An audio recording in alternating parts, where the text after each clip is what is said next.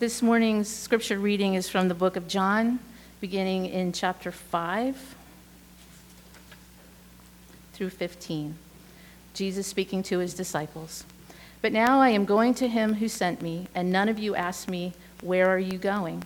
But because I have said these things to you, sorrow has filled your heart. Nevertheless, I tell you the truth. It is to your advantage that I go away, for if I do not go away, the Helper will not come to you. But if I go, I will send him to you.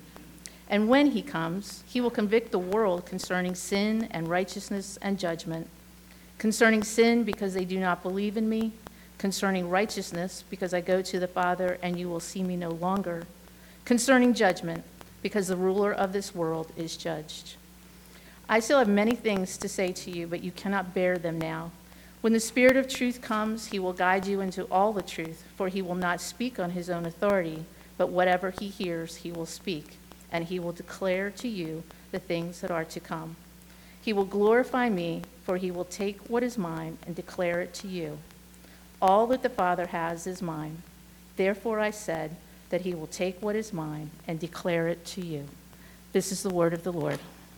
Thanks be to God.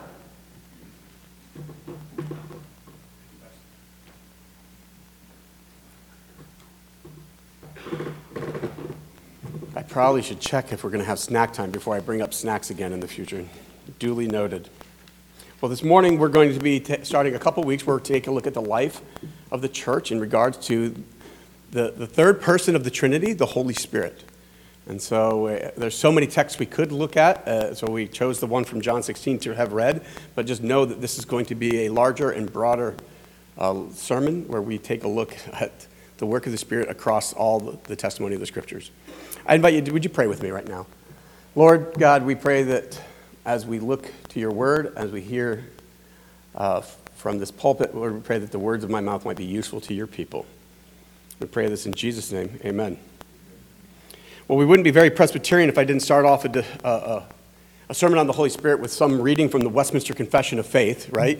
So, Westminster Confession, chapter 35, which if you go to the older historic confessions, for some reason they just kind of included the Holy Spirit as like a tagline in chapter 2 or 6 or of the Trinity, but they didn't have any real clear expression of the role of the Holy Spirit. And so somewhere along the way, we added chapter 35, and all of chapter 35 is addressing the presence, the person, and the work of the Holy Spirit in the life of the universe and the life of the church as well. So chapter 35:1 says, "The Holy Spirit, the third person of the Trinity, proceeding from the Father and the Son, and of the same substance and equal in power and glory, is, together with the Father and the Son, to be believed in, loved, obeyed, and worshipped throughout all ages." Be blessed, right? We know that those who wrote the confession did not speak like modern-day humans. They wrote like technical theologians, even almost like lawyers for theology. They wanted to make sure that each word in there was precise and understood and conveyed a very deep truth. Holy Spirit, third person in the Trinity, proceeding from the Father. Did you know that the East and West Church, the Eastern Orthodox and the Roman Catholic Church broke over what that means? That the Holy Spirit proceeds from the Father or proceeds from the Father and the Son. They literally divided a kingdom. There might have been a little geopolitical power structures in that too, and some other location issues and some other money issues, but let's just pretend it's nice and simple. They broke over the filioque, whether or not the Holy Spirit comes from the Father alone or from the Father and the Son. Now, it also is kind of interesting to me that the church actually took these teachings seriously enough, as important enough, because I think if I were to describe the whole debate between what happens if the Spirit comes from the Father alone or the Father and the Son, you would go, okay. Some of you might find it interesting, and some of you might start looking at your watch and longing for the Eagles game coming this afternoon. But yet, it was apparently serious enough to divide over. Proceeding from the Father and the Son, of the same substance and equal in power. Whenever we get into philosophical conversations about substance, again, our culture is not built for those conversations anymore because we are so tactile, we're so tangible, we're so scientifically minded that we think of substance in a very tangible, tactile way. That we start getting, as soon as we start talking about the metaphysical substance of God, again, we either say it's above my pay grade or outside of my interest. And I'm not here to chastise you if you feel that way. It's kind of a niche interest, a niche idea. So, talking about the Holy Spirit, where do we start? And I would like to start with the scriptural witness. Genesis chapter 1 begins, "In the beginning, God created the heavens and the earth. And now the earth was formless and empty, and darkness was over the surface of the deep. And the Spirit of God was hovering over the waters." Before night and day were created, before God created the heavens and the earth, before God created land and water and animals and beasts and humanity, His Spirit, His presence was hovering over the chaos, over the darkness. And there we start to see the seed of what God did and is doing in and through creation, moving all the way forward to new creation. That God's presence is real, is felt, and is hovering over the darkness. He's not ignoring it. He's over the chaos. He's not denying it, but He's forming it, and He's shaping it, and He's molding it. And out of chaos, out of darkness, He formed light. He formed material.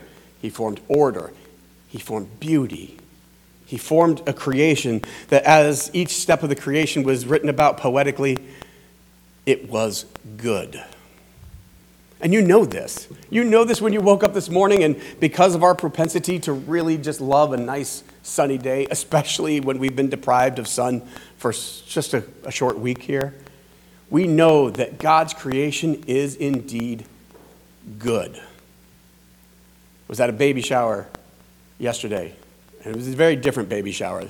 It wasn't the one with the couple little games and some fruit trays and a bunch of diapers over in the corner. It was 250 people invited to something to the equivalent of a wedding reception. It was cool. It was different, and it had wonderful food. But they were celebrating life, and I realized that they were honoring the baby that was being born to them. But they took time to really cherish that new life and celebrate. And so many of their friends and family members that drove far and wide to come celebrate new life with them. We get it. We get that God's creation is good. And that is because His Spirit, His presence, was hovering over the waters, hovering over the chaos, hovering over disorder to create order and beauty and goodness. This is where we begin with the Holy Spirit, God's presence. Now, the word in Hebrew, I rarely do this, but it's kind of a fun one to say. You can feel free to do it at home if you like. Ruach. You got to get that weird H thing, and that's why it's fun to say, I think. Ruach. It means often it's the presence and spirit of God. But it can also regularly mean wind. It can also be talked about and spoken of as breath. And so if you think about that, what do all those uses of this word have in common? It's an expression of power. It's an expression of presence and power. We don't see the wind, right? But we see its effect. It moves. It's felt. It does. It's active. Take a deep breath with me. You feel the power of breath. Oftentimes in the ancient communities, there were two different things that you would liken life to. Blood was a source of life, but also breath was the source of life. Even so much that when Jesus met in a locked room with His disciples after His resurrection, He breathed on them and said, "Receive the Holy Spirit." As I was studying this, I have read John. I can't even tell you how many times I've read the Gospel of John. And I never noticed that in chapter 20. Jesus breathes on them and said, receive the Holy Spirit. So there is absolutely tie into this idea that God's presence is like the wind, unseen and yet present, unseen but powerful, unseen but a moving energy. What is God's Spirit? It's His personal presence. God's personal presence involved in what He's doing, where He's doing it, and how He's moving. Just as wind is unseen, God's presence is unseen. God's Spirit is one that we cannot harness or take captive or farm or predict. God's Spirit is not something that is under our control. God's Spirit is not in the vending machine of spirituality, is it? God is not a Rubik's Cube where we can start to just do the right movements and all of a sudden God's Spirit, it's not a genie lamp that we can rub 3 times and the Spirit comes out. No. So where did God's Spirit move? We looked again to the Old Testament. One of the first times that God's Spirit came upon somebody, we look in later in Genesis when Joseph who was in prison, who was in prison for righteous sake by not committing wrongdoings, the Pharaoh was looking for someone to help interpret a dream. And they said, the Spirit of God is on this prisoner. Interesting? God's presence. God's active presence is on this prisoner. It can be seen because he understands dreams. And so he was called before Pharaoh to predict and to understand and to interpret the dream for Pharaoh, ultimately leading later on for his people's salvation when the famine hit and they came down to Egypt. Bezalel is another one. When the people were being taken out of Egypt and they were now in the wilderness and God was wanting to form the tabernacle, which was the precursor to the temple.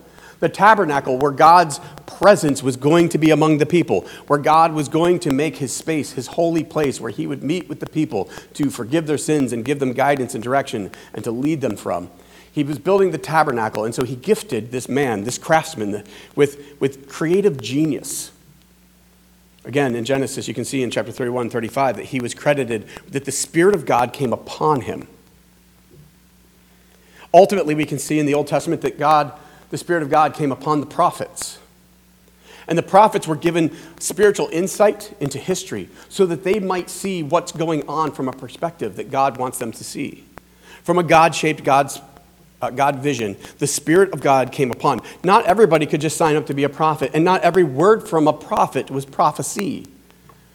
Again, I know you know this, but prophecy is not merely predicting the future. In fact, its very little job is predicting the future, but it's speaking, this is what the Lord says today. This is the Lord's take on the situation we're in. Do this, and this will be the outcome. Do that, and this will be the outcome. Know that God sees you. Know that God hears you. Know that God may judge you for a season, but he will redeem you. This is the word of the prophet because they see that things are going back away from good creation and order and beauty and love, back towards chaos and violence and disorder. The prophets are speaking the word of the Lord to challenge the disorder amongst the people. God's Ruach created good things in a beautiful world, but humans gave in to evil and unleashed a new type of chaos that broke it, that broke the goodness of creation. So now God's Spirit is hovering over still. Remember the chaos of Genesis 1? He's hovering over the chaos of humanity and creation and the universe. But the prophets are pointing to a day. The prophets were pointing to a day. They called it the day of the Lord. The day of the Lord was coming. What was this day of the Lord? It's when God would renew his covenant with his people. God would renew the creative work of making beauty and order and goodness and love. And he would abolish and dismantle chaos and pain and suffering and evil. They were pointing to the day that we know now as when Jesus came. When God came down and dwelt among us. So we have this kind of evolving picture of God from the very beginning of the Spirit of God that hovers over the deep. To now we have a God who has a presence in the heavenly realm and a physical presence on earth in Christ Jesus, and then a spiritual realm. And our text this morning talks about this. It gives me good comfort that the disciples, after 3 years of walking with Jesus, did not know everything yet. That there is so much more to be known. It reminds me a little bit of the line, "You can't handle the truth." There's so much more to be heard here. Jesus said, I have much more to say to you, more than you can now bear. Listen, guys, there's so much more that Jesus has for us, but there's more than we can handle. Take comfort in that today, that even as much as you may know about the scriptures or know about how God works, we are just scratching the tip of the iceberg. We are only seeing a small little amount. We can only comprehend just a seemingly insignificant amount to the eternity of who God is and how he's created and how he loves. I have much more to say to you, more than you can now bear. But when he, the Spirit of truth, the personal presence of God, comes, he will guide you into all truth. He will not speak on his own. He will speak only what he hears, and he will tell you what is yet to come. I love the synergy, the connectedness between the three persons of the Godhead. They don't have their own singular agenda. They are not at war with each other, and yet they're in conversation with each other. They represent each other in different facets and manifestations. And to be honest, as soon as you ever start to say, well, the Trinity is like, you are dangerously close to creating a heresy about the church. There's all these metaphors. I love it when we try to help children understand the Trinity. Well, it's like a candle. You have the wax, and then you have the flame, and then you have the vapor. Except that's a heresy called modalism. You see, because they're distinct persons of the Trinity, they aren't just different modes of the Trinity. It's not that the God the Father morphs into God the Son and then morphs into God the Spirit. Because when Jesus was on the cross, the Father was in heaven, and the Spirit was doing what the Spirit does, because we know in a little bit that it is the power of the Spirit who raises Jesus from the dead. He reclaims Jesus' livingness among people by the work of the Spirit. So did Jesus do it? Yes. Did the Holy Spirit do it? Yes. Did the Father do it? Yes. Is it all one morph? No. Yes. Okay. It gets confusing. This is why monotheistic religions, who, when we try to share our faith with other monotheists, they sometimes get stuck on the idea that we don't worship three gods. Because we do have Father, Son, and Holy Spirit, but it's one God. And eventually we just get to a point where we just accept it, don't we? Have you ever sat around and reminded and trying to figure out the Trinity and just gotten yourself a good old-fashioned theological headache? I have, and I've hit that wall enough times that I'm content knowing that's a wall that I may never fully cross. And every so often I go back to look at because I think it's beautiful. A mystery that I don't understand, but I don't give up on it because I can't understand it. Because some things are what? Not meant for us fixed and finite people to completely understand. Jesus said, I have more for you, more than you can now bear. And I take comfort that Jesus has enough for me today, more for me tomorrow, but there's more out there, more than I can even bear. Not only does that comfort me, but it situates me. When we come to this point where we recognize that we don't have to answer every question definitively. We don't have to know every detail. Now, some of you are starting to get that little tenseness raising up in your shoulders of like, no, but I want to know. I was there too. And I'm not saying giving yourself over to a blind fideistic kind of faith where, oh, whatever it is, I'll just go along with the tribe. But there are boundaries, aren't there, to our abilities. There's boundaries to our time limits. There's boundaries to our perspective because we are limited 21st century beings here and where we are. So I encourage you to understand that God's presence is here to explain and to help us to understand and to reveal. But it's so much more than that. And it's not just about us knowing that which we long and desire to know. You see, God's Spirit came and empowered Jesus. He came down and dwelt and walked among us, but then he was raised a carpenter's son.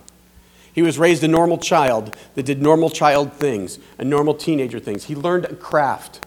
I'm jealous because I am terrible woodworker. I can ruin just about any project I work on. And yet Jesus was a craftsman. And of course, we'd like to make Jesus into a super craftsman, that everything he did had to have been better. Why? Because he's Jesus and we're not. But that's not the point of the incarnation, that he was a unique, superior human to us. But it was that he, just like you and just like me, had family, probably sibling squabbles. He had to learn how to use a chisel, a hammer, a plane. He had to do work. His muscles fatigued. He got tired. He learned his Torah. He learned his scriptures. He prayed to the Lord. He was waiting for his time to come. And then his mother, remember, his mother said, "Oh, we need more wine at the party. Go do the thing that I know you can do." We have no idea if that was like a natural household project. I don't know what. How did Mary know that that's what he could do? We don't know. But he began his ministry. And then he goes to see his cousin. His cousin who is making waves out there in the wilderness, calling people to repent. Because why? The kingdom of God is at hand. The kingdom of God is near. The kingdom of new creation life. The day of the Lord that the prophets spoke to for centuries was, John the Baptist was saying it was now. It was coming. Get prepared. Get ready. And so Jesus went to him. And he was baptized. He was baptized into this new repentance, this new life, this kingdom anticipation. But what happened when Jesus was baptized? A dove, the Holy Spirit, God's presence, came down upon him like a dove. And thus began Jesus' ministry, where he heals people, where he forgives their sins, where he restores the sinners, where he commands the spirits, where he raised the dead. You see, Jesus, through the Spirit of God, is now creating life where there was once death. That's why when the Holy Spirit came down upon him, Jesus was given the task. He went to the synagogue and he read the scripture about that the Spirit of God was now among them. And they were given tasks to proclaim victory. They were to proclaim healing, sight to the blind, freedom to the captives. They were to proclaim that the Spirit of the Lord and the year of Jubilee had begun, that this new creation life had now started. This was the kingdom news that Jesus brought. But it came after the Spirit of God came down upon him. It's pretty amazing, pretty interesting to see that Jesus, like the same Spirit that hovered over the darkness, was now living and manifesting himself through people, through being. Jesus was creating life where there was once death through his earthly ministry. And people could see that there was an authority that he had. Remember, he was the one who could walk on the water. We can't do that. The Spirit must have held him up. He was the one who could wake up from a slumber when all the professional fishermen were in a boat and were freaking out and look at the wind and the waves and say, "Be still." And the waves quieted. He was the one that could look out and tell the beasts and the demons to be calm or to leave. Jesus was creating life where there was once death. Even after the opposition had killed Jesus, that Spirit was not gone. That Spirit was not dead. And it was the Spirit of God that raised Jesus victorious, raised him victorious over death and into life. So this is the beginning of the new creation. This is the beginning of the day of the Lord. This is the beginning of God's hovering Spirit, creating again something new. And now we think about that. Before you became a Christian, are you pretty much the same physical body, the same physical being? Sure. But we look at Ephesians 2, where the Gentiles are being brought near to God, and those who were already near to God, the Jews, they're being taken out of their old customs and old covenant and being brought into a new humanity. That's what God promises us, that in Christ we are alive. In Christ we are new. In Christ we are adopted. In Christ we are made whole. In Christ we begin the new new creation living. This is what came down at Pentecost. Jesus went into that room before Pentecost and told his disciples. He breathed on them, received the Holy Spirit. And he then told them on top of the mountain as he left and saying, "Wait in Jerusalem, for there is one coming." Wait in Jerusalem. And then on Pentecost, 40 days later, the Spirit of God came upon them like fire, like flames of fire over their heads. And they came out at 9 a.m. speaking the goodness and grace and good news and victory of Jesus. That he was alive and that he was well and that he started the day of the Lord and that God's new presence was among them. And everybody heard them what? In their own tongue, in their own vernacular, in their own language. They were speaking and praising God, and people heard them in their dialect, and they said they must be drunk. I'll just be honest, I was not good at languages. I come from a family who is good at languages. Somehow that was just left out for me. Give me that wine. Find me that wine that allows me to speak multiple different languages. I will drink that wine and be happy. But that's not what it was it? No, it was the Spirit of God pouring out on the Acts 2 community.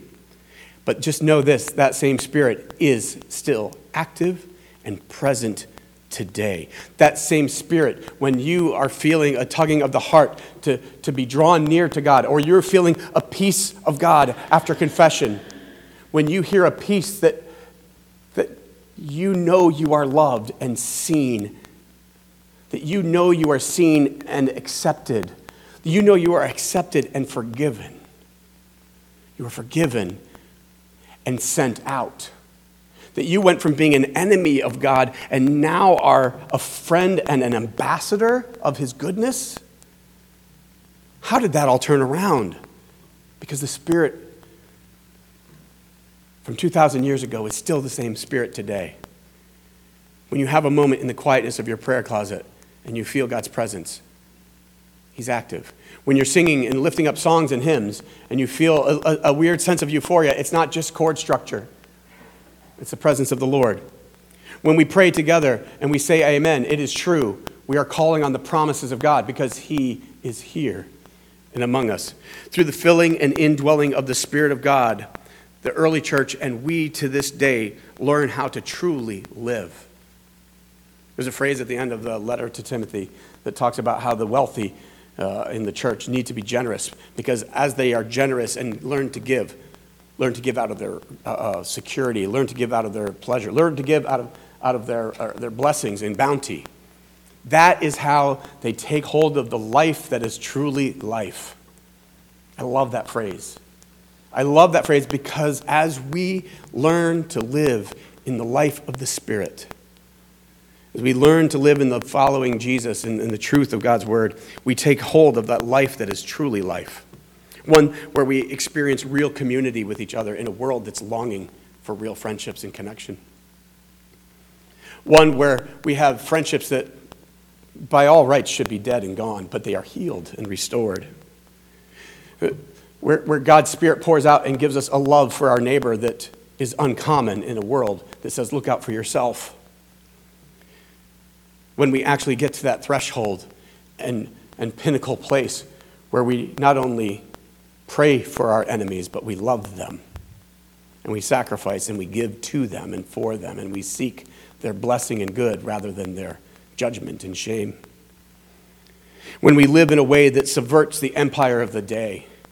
When we give up, for us, it would be giving up a lot of commercial ideas about that which is good in the good life. When we give up a lot of manufactured ideas of success and beauty and power and youthfulness, and we don't choose to pursue that which is fleeting and empty and even corrosive. You see, for the past 3 weeks, we heard about how Jesus' new life in the new community in Colossae caused a family to have to live a different way, caused a house church to actually live in a way that subverted the empire around it and did not share in its values anymore, but undid them, not through violence, not through power plays, not through political power and pressure or laws, but through love, forgiveness, and restoration. This is what the Holy Spirit is doing and is continuing to do and is doing among us today. Together with them, we share in the good news, and we learn how to live by this new creation work of God. The Spirit is still present and active, hovering over our dark places, whether it's in our dark places of our own hearts. But sometimes we look around this world and we see nothing but darkness here and there. We see, if you go to the headlines and we just hear all the worst things that are happening. Well, I'm just going to be honest. Are we in the worst era of humanity ever? I'm going to say probably not. Is our country so broken that we're in the worst place we've ever been? No, because we're not actively in a civil war with each other. We've had worse days. Don't believe the fact that we have easy access to cheap stories that are real, that are painful, that is the condition, that the whole world is falling apart, and where is God? No, God is present. For every bad story you hear, you don't hear of the hundreds of stories of God's grace. For every person who does something wicked and evil, it just reminds us why the Holy Spirit is actually present and hovering over the darkness. For every bad and wicked story we hear that we think is broken, it's not a call to get out in the country so we can avoid humanity. It's a call to go in and love them. It's a call to go into the prisons. It's a call to go into the city. It's a call to go where people are. And yes, it might cost you a little piece of what Americans will call the good life. But I want to challenge us. If we forsake the American good life but tap into the Spirit's good life, is that not an upgrade? Is that not a trade worth trading? Is that not a gift worth receiving? I hope so. I want to close a little bit with just thinking about how the Holy Spirit is present. In our EPC Essentials page, the Holy Spirit has come to glorify Christ and to apply the saving work of Christ into our hearts. He convicts us of sin and draws us to the Savior. Indwelling our hearts, he gives new life to us, empowering and imparts gifts to us for service. He instructs and guides us in all truth and seals us for the day of redemption. You are not alone. I'm going to say that again. In this Christian life, you are not alone. Not only did God give you a church, look around you, this is your church. Now look around you further, look past these walls. There are many churches that God is working in and through. We are not in any form of competition to attract people to come to our church versus another church. We are all one organism of God's beautiful tapestry. God's beautiful new creation that he's working out. We're not in competition with each other. That is a lie from the evil one. But we have a Holy Spirit who is with us, who is going to glorify Jesus by applying the saving work of Christ to us. He's going to glorify Jesus by convicting us of our sin, while also drawing us into the presence of the Savior so that we might see the beauty of a God who loves us. He's present by indwelling our hearts and filling us and claiming us and sealing us for the day of redemption, guaranteeing our inheritance that we have in Christ. And he gives us new life, not old life. He gives us new life, not chaotic and dying life. He empowers and imparts gifts to us, which we'll talk about a little bit next week. Why? For service and for glory and for redemption. He will guide us into all truth. This is the Spirit of God who created the heavens and the earth and said it was good, and is now dwelling among us and hovering over and indwelling and filling us so that we might be foretastes of the full kingdom yet to come. We don't have to always see it, right? In the same way that we don't always see the wind, but we feel its effects. May we receive the breath of God today and be renewed again and filled with the Spirit. May we know that he's present in our lives, even when we don't know it or see it or feel it. And may we trust that he's leading us towards a life that is taking hold of that which is truly life. Amen? Lord, I pray that you would be with us, that you would fill us, that you would help us to cherish that which you've called us to do. Lord, we love you and ask that you would help us to see. Help us to see how you hover over the darkness and you transform and you guide. And Lord, help us to be people who proclaim good news to the poor and freedom to the prisoners. May we bring health and life and sight to the blind and set the oppressed free as you bring about your kingdom today and tomorrow. We pray in Christ's name. Amen.